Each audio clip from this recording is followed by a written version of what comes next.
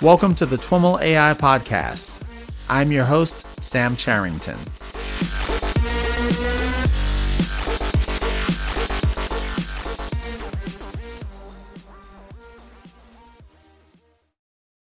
All right, everyone. I am here with Devin Singh. Devin is the physician lead for clinical artificial intelligence and machine learning in pediatric emergency medicine at the Hospital for Sick Children, aka Sick Kids. Devin is also founder and CEO of Hero AI, and we'll talk a bunch more about his work both at the hospital and at Hero AI. But let's get started by welcoming him to the podcast. Devin, welcome to the TWIML AI Podcast. It's awesome, Sam. Thanks so much for having me. I'm really thrilled to be here to talk to you, to talk to your audience. I think we're going to have quite an awesome conversation, so I'm looking forward to it. I do too, and let's jump right in. Tell us a little bit about your background. You are a practicing pediatric ER physician, but you also have this amazing head of clinical AI title. Like, how did you get to where you are? I don't even know sometimes. Just the other day, I was thinking, like, what is happening?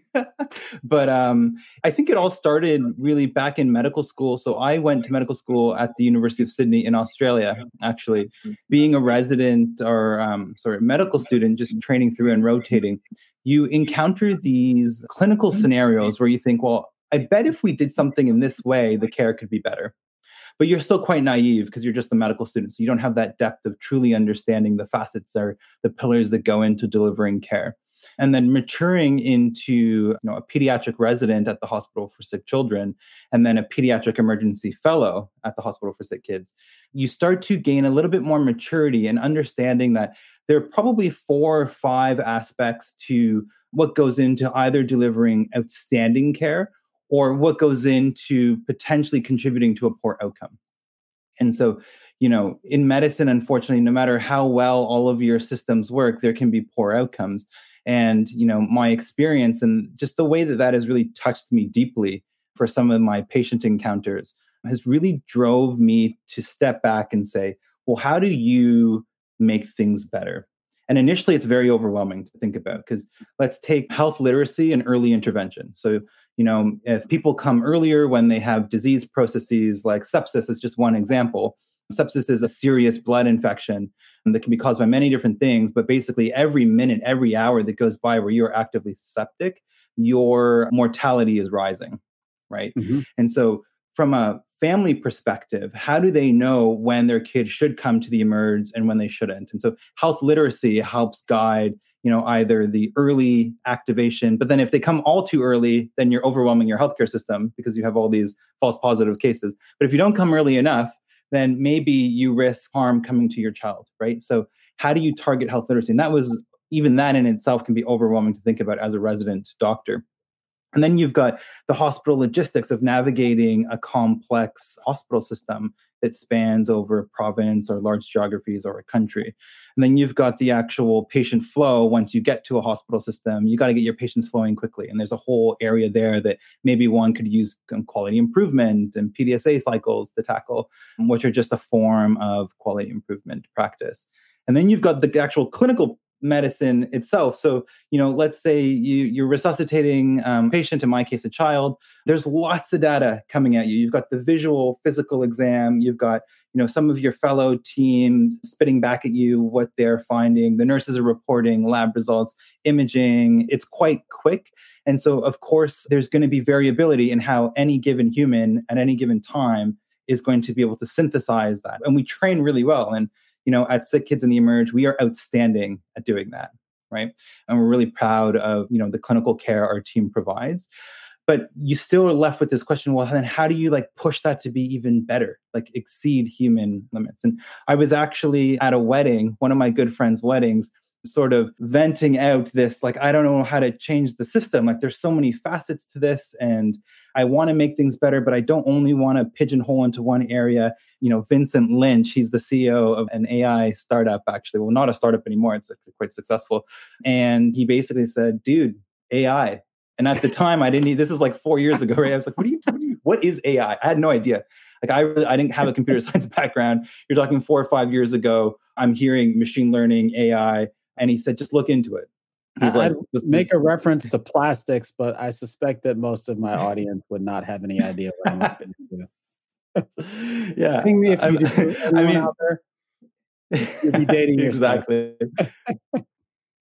Yeah, But exactly right. continue. I didn't know what that was. And he actually spent a few hours worth of conversations helping point me in the right direction, which I thought was incredible. So this is, Vince was one of my good friends, actually now one of my co-founders of Hero AI. I'm his older brother. Just investing time to point me in the right direction because he saw that burning passion I had based on some of these really like impactful clinical encounters on a very human level. And if you actually step back and this is totally accidental, but you look at the different areas of research that I'm targeting with machine learning, it actually will relate back to many of these experiences that I've had as a medical student, as a resident. It's very clear that those human encounters have propelled me forward without even really thinking about it. And so he invested that time and I started to realize, yes, actually, like I could build a machine learning model that can simultaneously improve health literacy in the moment when it's needed, like a chatbot, for example. My kid's having abdominal pain. What do I do? Chatbot guides you through. And in that moment says, hey, this form of abdominal pain that you're describing should be seen by the Emerge today, right? So there's in that moment health literacy. But then, a very similar model can help you flow a patient through an emergency department quickly, can help you improve your diagnostics, can help with clinical automation to make your entire system more efficient. And so it's really seeing that potential there drove me into, I got to figure this out. I started off trying to collaborate with computer scientists. And let me tell you, they speak a totally different language. And it's not a good thing or a bad thing. Doctors are talking this way, computer scientists are talking this way. And it's very hard to mix the two because they're just two different vocabularies. So I took the approach to say, I will become the computer scientist. I will learn the language. I'm not going to expect to invent, the next greatest type of the, neural net 2.0, like, the next sort of innovation. I'm not going to do that. But at least if I understand how to model these things, code these things, build them, I can facilitate relationships and conversations and collaborations that can just really excel towards improving clinical care. And that's where we're at right now. We're right on the brink of realizing this vision that's coming to life. It's so exciting. That's awesome. So I think we're going to want to spend some time talking about how to unpack the complexity of all that, because you talk about inherently complex systems, both the human body and patient care, but also hospitals and hospital systems. And you're trying to make that, boil that down into 4 or 5, simple ways to have some impact. But even those, I imagine, contain a ton of complexity. And we're going to dig into that. But before we do, you also do research at the hospital and are involved in care. And I'd love to hear about, that part of your day-to-day and, what some of the things that you're doing to apply what you're working on in the hospital setting. Yeah, definitely. And so from a day-to-day perspective, I mean, my main job is I'm a pediatric emergency physician at SickKids. Mm-hmm. And so it's an incredible job. I work in an emergency department. I see a whole variety of clinical cases from different ages, different problems, different ethnicities. It's such a rich experience to be working in that environment. That's my core that drives everything, is that job there. And then, is that right? Pardon? You also do some research in that context? Yeah. And then the research spins out of that. Like, so from that, working in that clinical environment, you start to realize that there are challenges. And then, the research, I've taken this approach of, I want to do research on the things that I'm annoyed with or the things that I think there's opportunity to improve care, because then it's very personal. And I find that once it's like personal to you and a patient or a story, you have that research drive is exponentially more powerful when you're up at like 3 a.m. writing grant after grant after grant. And, the research world, it's rejection, and then something lands, right? That's just how it is. You need motive. So that clinical work drives that machine learning research. And one of the things we're really focusing on right now is, can we use triage data, which is the first point when a patient comes into the emergency department, you go through a triage process. And so a nurse will capture your demographic details, your weight, your vital signs, and the main reasons why you're presenting today. And so from my clinical practice, I know that when I'm reading the board and looking at like what's in the waiting room and who's going to be coming in, I can guess a lot of the times what people need.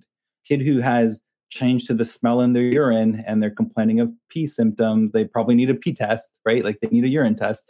It's not rocket science. Kid that falls off his bike and lands on his arm and is complaining of wrist pain, he probably needs an x-ray, let's say. Mhm. And so the idea was, well, can we actually train that insight into a machine learning algorithm of some kind such that while people are waiting, the model can say, hey, you likely need an x-ray of your wrist. I'm going to order that x-ray during this downtime when you're waiting for the physician so that the x-ray is completed when the physician comes into the room. So now rather than going through a workflow where you wait for a physician, you see the physician, you get assessed, you're then sent for a test.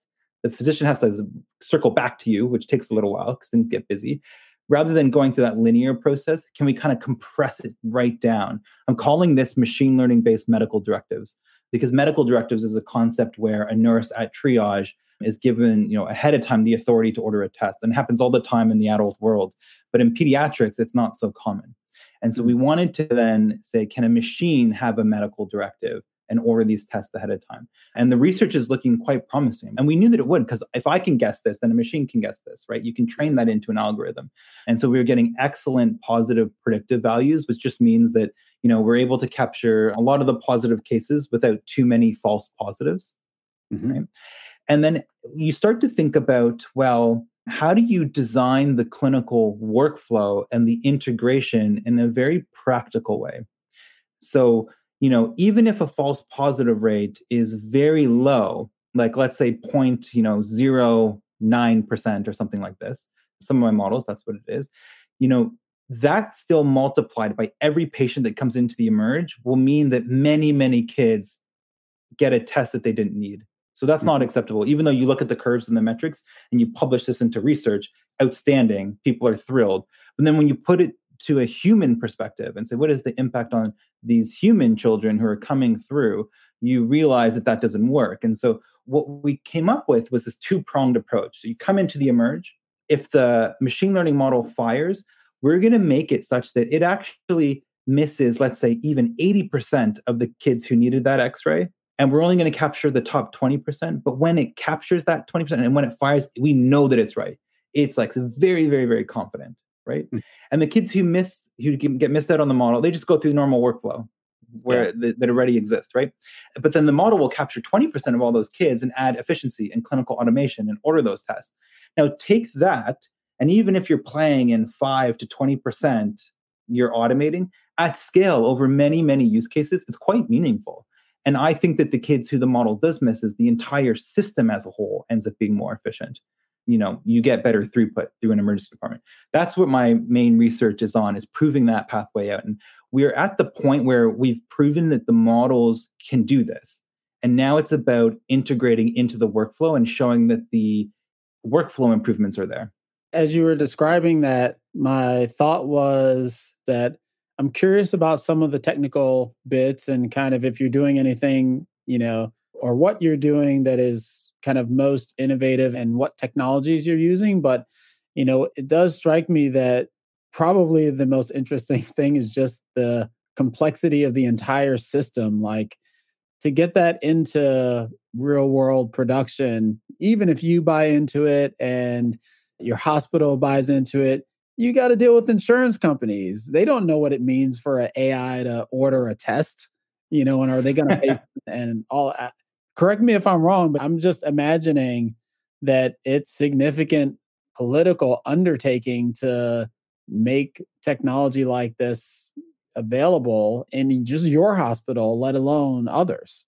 Yeah, no, absolutely. And so, unfortunately, in the Canadian context in which we're practicing, I'm not having to mitigate the challenges of many different payers as stakeholders in a space. So, our publicly funded health system, yes, it's a government payer, but that actually makes it a little bit easier because there's just one body to really tackle. And I think that when you drill it down to, well, here's the system that actually may overall reduce testing, may decrease lengths of stay, decrease PIA, which is just the time that you're stuck waiting before you see a doctor. These are like government KPIs that they are heavily focused on because they directly correlate to care and improvements in care. And so when you understand the intimacy of the workflow and then who has what at stake in that workflow, you're able to design the solution in such a way that everyone gets really excited about what you're working on rather than them seeing it as, oh, this is a new thing that's a headache. And we've taken that really heavy collaborative approach on this so that all of the key stakeholders are excited. But to say that at its core, it needs to be about your patients and your providers, right? Mm-hmm. So at the very, very core of this workflow, I need to say to families that come in here, we've built a system because I think that it's going to improve your child's care.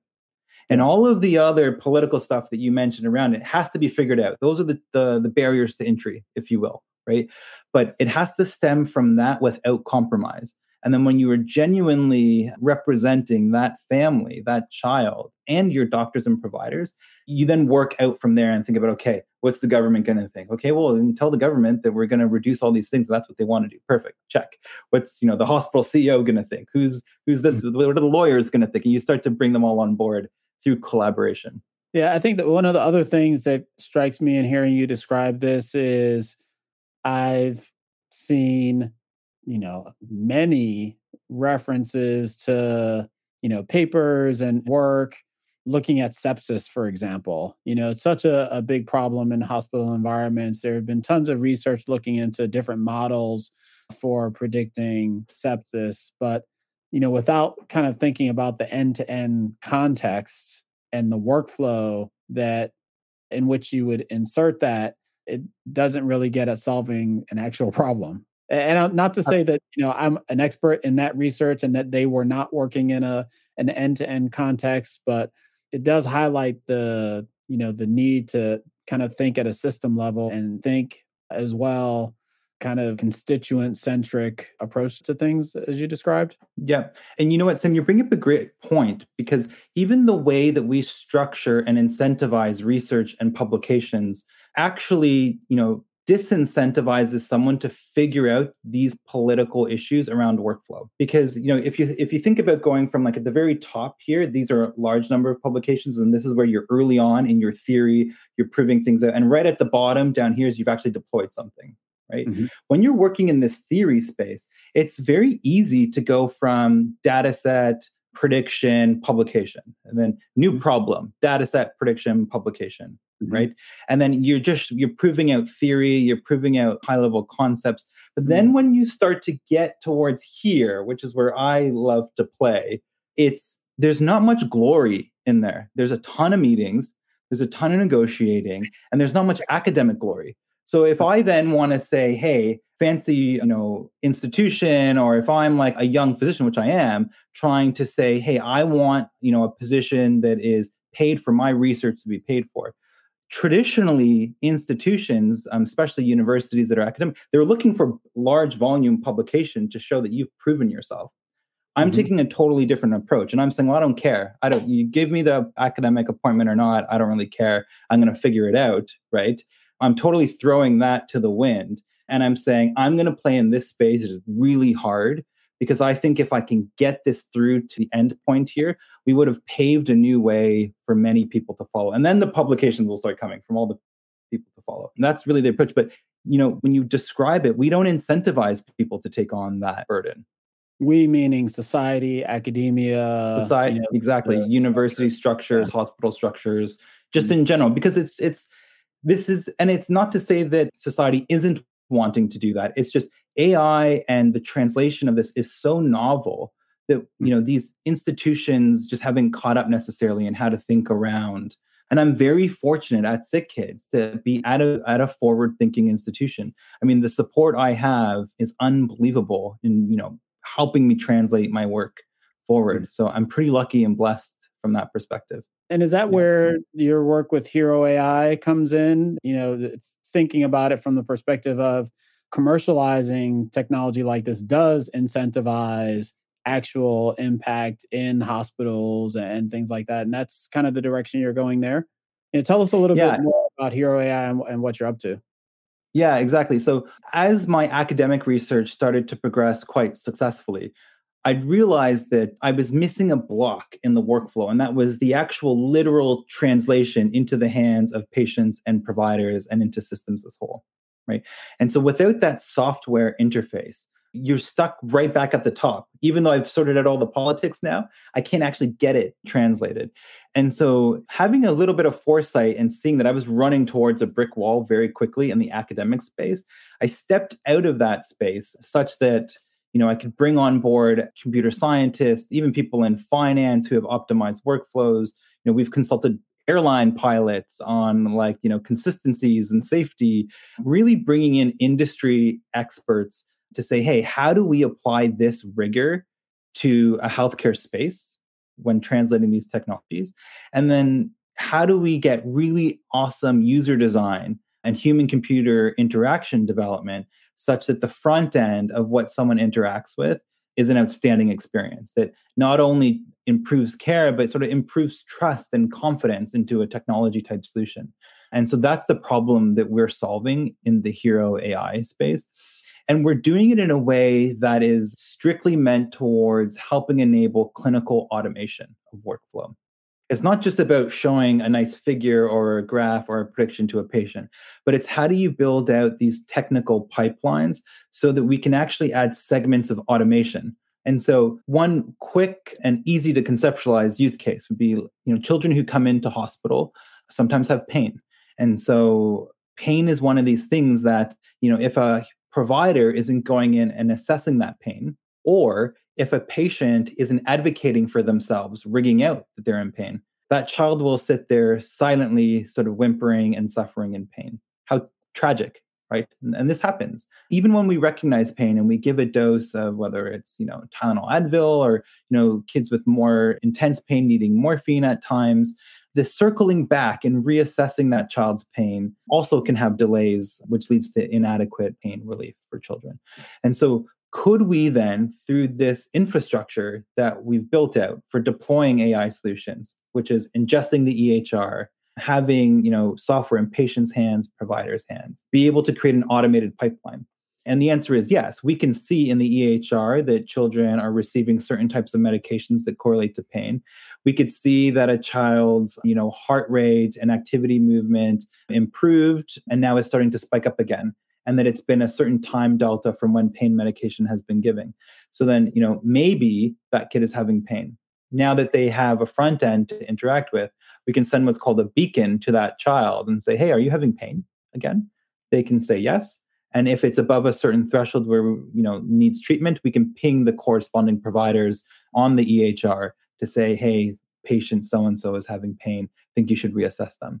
Like that piece of automation is quite powerful because now it's like you've got a nurse essentially at scale, always assessing pain across your entire hospital. Like it's outstanding. But not only that, you also are preventing an extra in-person encounter into the patient's room. And so in this era of COVID, every time two people get close together, that's risk now, unlike ever before, right? And so is there a way that not only can we add automation, but are we reducing the number of physical encounters our healthcare teams are having to have with patients without sacrificing patient care? We're actually improving patient care, but reduce the in-person encounters so that you're actually reducing risk for outbreaks on a ward. That's another powerful piece to this as well. The thing that your example really makes me think about is the unfortunate reality, at least here in the US, that's been very well documented, is that physicians will often discount the pain of, Black people, brown people, people of color relative to white people. This is, I think there's also research that suggests that this is a partial cause for the higher infant and maternal mortality rates among color. And it kind of asks a bunch of questions around the role of kind of bias, fairness, and AI, both from the perspective of can tools like what you're describing be used to mitigate bias within the physician community and give, the communities that are, often on the short end of that stick in terms of pain levels, a level of care that is, that they deserve, but also there's this risk of kind of baking in those pre-existing biases into the systems because the way we build supervised learning, the way we train these models based on supervised Yeah. learning, whole Pandora's box there of issues. But I'm curious the way you're thinking about that stuff. No, open the box. Because if the box isn't opened, you know that there's a problem there. We got to open the box. And I love that you brought this up, right? And so what you're saying, a research on this issue when it comes to pain is totally spot on. So that's well established in the literature. And so the idea is, well, why is that happening? At least a tool like this on scale across an institution can then start to standardize the way that pain is reassessed, at least. The AI doesn't know what your ethnicity is necessarily, depending on if it's a feature input, I suppose. But what the more powerful thing that you described is that we know that there are institutional biases in the way care is delivered, and machine learning is starting to unpack that. When you do bias assessments, when looking at your error rates on how a model is performing, and you look at what were the errors for gender? What were the errors for different age categories? What were they for different ethnicities, different language spoken?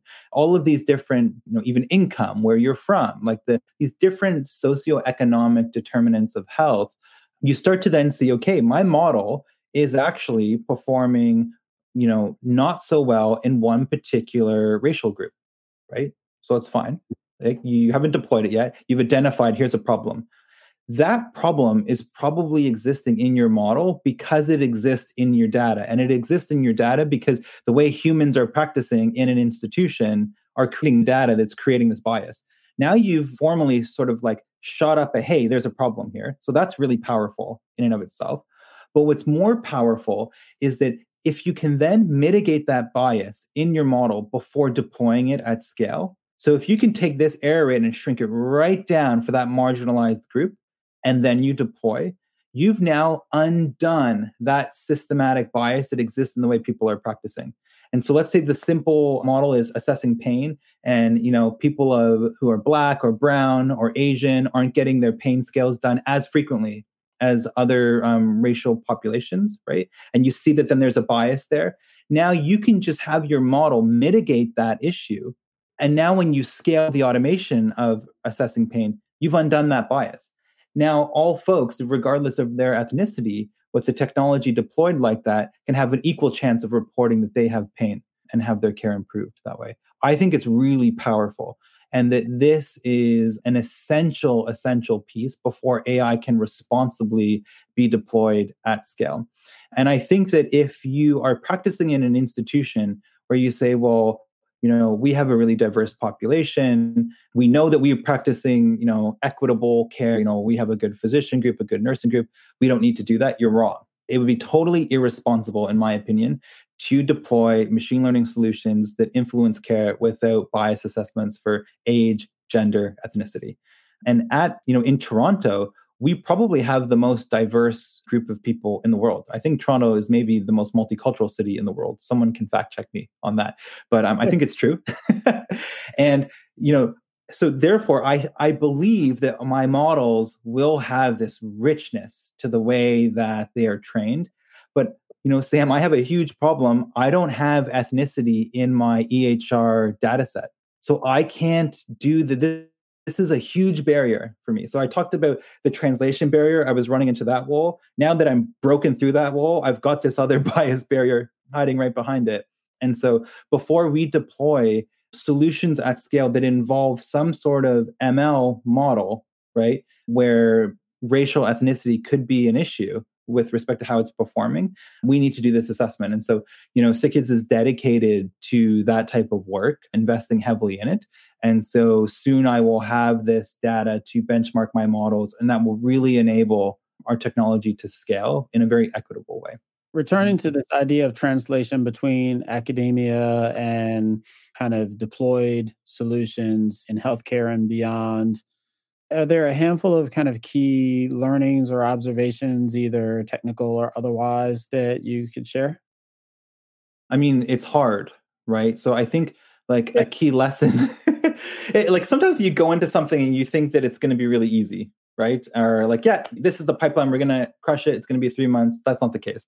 So first step, expect that it's going to be hard, but love it for that reason And, if it's not hard, it's probably not worth solving necessarily. Leave it to someone else to solve. And so anticipate that it will be hard and it will require a lot of collaboration. And so you're going to need computer scientists, you're going to need physician stakeholders, you're going to need ethics research stakeholders. Grow your tribe of people around you who will then cover off all of these pillars that you will need at each stage along the way. And I'm telling you, it's the wrong thing to say, well, let's get all the way down this pipeline and then we'll bring in the ethicists, right? They should be right up in the beginning, because you may then design something in such a way that you realize, oh no, it would have been better if we had done this thing 5 steps earlier. I would say to have the key stakeholders in place and to put that in a more formal way. We found that design thinking or design methodology very early on in your pipeline is helpful. And so when you are building out your solution of what you think will be most useful, go back to what the true problem is, get all of the key stakeholders around and make sure this is the right problem to solve, right? Like, is it actually a problem? Is this the right problem to solve? And design methodology walks you through a framework that is very useful from that perspective. And so upfront, design thinking, design methodology. And I'd say as you then start to embark down the more technical aspects in your pipeline, you'll have these blocks where you're working with data, assimilating data into a common space, pre-processing data, and then determining what type of model or what type of machine learning algorithm would you use to solve that particular problem for this particular data. And then you actually pivot into more of a quality improvement space where you have your model built, you've done your statistical rigor on it, and you can say, yep, my AUROC curves, my true positive rates, false positive rates, all of this jazz is teed up and fine, great. You then pivot into more of a quality improvement framework where you are iterating how your model is fitting into workflows, right? And that's very much QI. And so I think the key learning from it is that, it isn't one approach throughout the whole pipeline. You go from design thinking to heavy computational, technical, statistical rigor, and then back to a quality improvement type framework. And so getting all of those people on board from the beginning will make things much easier. Yeah, you mentioned design thinking. For folks that aren't familiar with it, I tend to think of it as akin to a generalization of an agile methodology that folks may be familiar with from a software development perspective. But some of the key tenets are kind of incorporating stakeholders very early on into the process and institutionalizing communication with them through, regular share meetings and then some of the other things that you mentioned as part of that process of iteration. Yeah, definitely. I mean, at design core, if you were to say what is the one true value of design thinking, if you were to pick one of them, I would say it'd be like the richness of stakeholder engagement. Yeah, which is really helpful for making sure you're solving the right problem. And then are there kind of key observations on the technical side? I'm imagining, what we talk about often is the need to kind of start, with the simplest possible thing that can work and iterate from there. Are you taking a similar approach? And how far have you been able to get with relatively simple, straightforward things? And conversely, where have you had to get, if anywhere, fairly exotic to get the kind of results that you've needed? So both. And so I'd say that for the use case I described with making predictions at the time of triage, our approach was, let's take very simple logistic regression, different variations of random forest type models or decision trees, and then complex neural network models. Let's just train all of them all together and let's see what happens. So very much exploring. For the most part, a regression model, a logistic regression model works well, actually. There's some instances where the neural net is able to have slightly less false positives, but then, traditionally you're then losing explainability when you're using these deep learning, traditionally thought of as black box models. However, there's a lot of progress we've made in using something called SHAP values or Shapley values or Shapley values, where we've applied that to our deep learning neural network models, and we're spitting out explainability that's very exciting, actually. Like, the explainability of the models for all the neural nets related to our triage use cases exactly mirror what a physician or a nurse would think. It's pretty cool, actually, how well that's worked for us. But, for many of the use cases, probably the regression model will work fine. it's just cool to work with the neural net. So definitely wanting to not just assume you need a neural net is maybe a lesson. And examples of where we've actually had to step things up would be particularly in data constrained environments. So there's one project we're working on that's using 3D image technology. This is a plastic surgery project, and it's using 3D images of children's heads to try and predict, do they have this disease entity called craniosynostosis? So what that is newborn babies are sometimes born with their skull sutures fused prematurely. So babies are supposed to have little fragments of skull that's not merged together or fused together yet. And when it is fused together prematurely, it creates, quite devastating cosmetic effects and also some neurodevelopmental impacts potentially. And so this problem is best solved if you can capture them before 3 to 4 months of age, because it's a much less invasive procedure than if you miss that window. And so we wanted to use 3D photography and translate that to a parent's phone potentially, so that they can use a 3D image, input that into a model, and get a risk score if they were concerned about the shape of their kid's head, so that we can capture them earlier. Our training set, though, because this is a relatively rare disease compared to broken arms in the emerge, only consisted of hundreds, maybe a couple thousand at most, images that we've collected over many years at SickKids using 3D photography. And so our models worked well, but we wanted to do better because we knew that it was probably hitting a ceiling because of the lack of data that we had. And so what we did two things that were fairly technical. We reduced the dimensionality of the input space, which just means that rather than working with the entire 3D model, we focused on the parts that the plastic surgeon actually looks at. And so we're working directly with the plastic surgeon to say, hey, look at this 3D head. Where are your eyes actually going? And we realized that there were actually two sort of main segments. So we chopped away everything else. And then we applied GANs. And there's been a lot of hype on GANs, right? And fake news and what it actually translates to something meaningful. I actually think we might have found a use case where it's translating to something meaningful. We applied GANs to it and we synthesized out a larger data set. And we did see a meaningful result with respect to our outcome metrics. Like our false positive rate actually came down in a meaningful way by supplementing our data set with GAN. Really, what's the better solution? The better solution is to build a network of other hospitals who have this data, make a more cohesive data set that doesn't have synthetic images, and train the data, right? But before we undertook that effort, we wanted to prove to people to say, hey, if we had more data, we think we can make a meaningful improvement. So we synthesized out these really cool 3D head images and plugged those into our model, and we did get a meaningful return on that effort. But that was obviously far more technical than the triage model, where I just put the data in, it worked. I was ecstatic, and I focused more on the obsession of the workflow integration. Got it.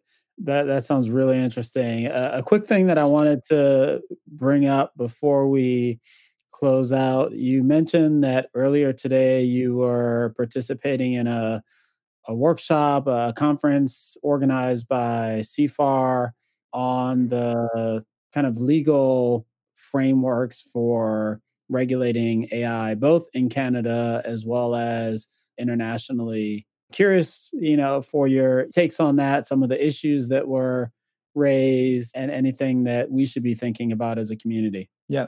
You know what? It was a really humbling and inspiring experience today, because there were lawyers, scholars, academics from all different walks of life coming together, most of them with a legal perspective and a government regulatory perspective, very established people. I mean, this is all led by Colleen Flood, who is just a champion in this space and someone who I've come to admire so greatly because of the passion she's putting into this.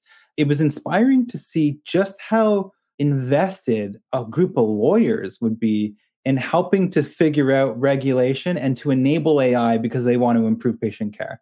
And they're using their toolkit, which is law and policy and all of these things that you just would never expect to see. I mean, I don't know many lawyers, so I hope I'm not offending, the legal community as a whole, but I was blown away by the effort and the investment to try and tackle these problems. And some of the issues that they're raising are around, especially in pediatrics, are around consent.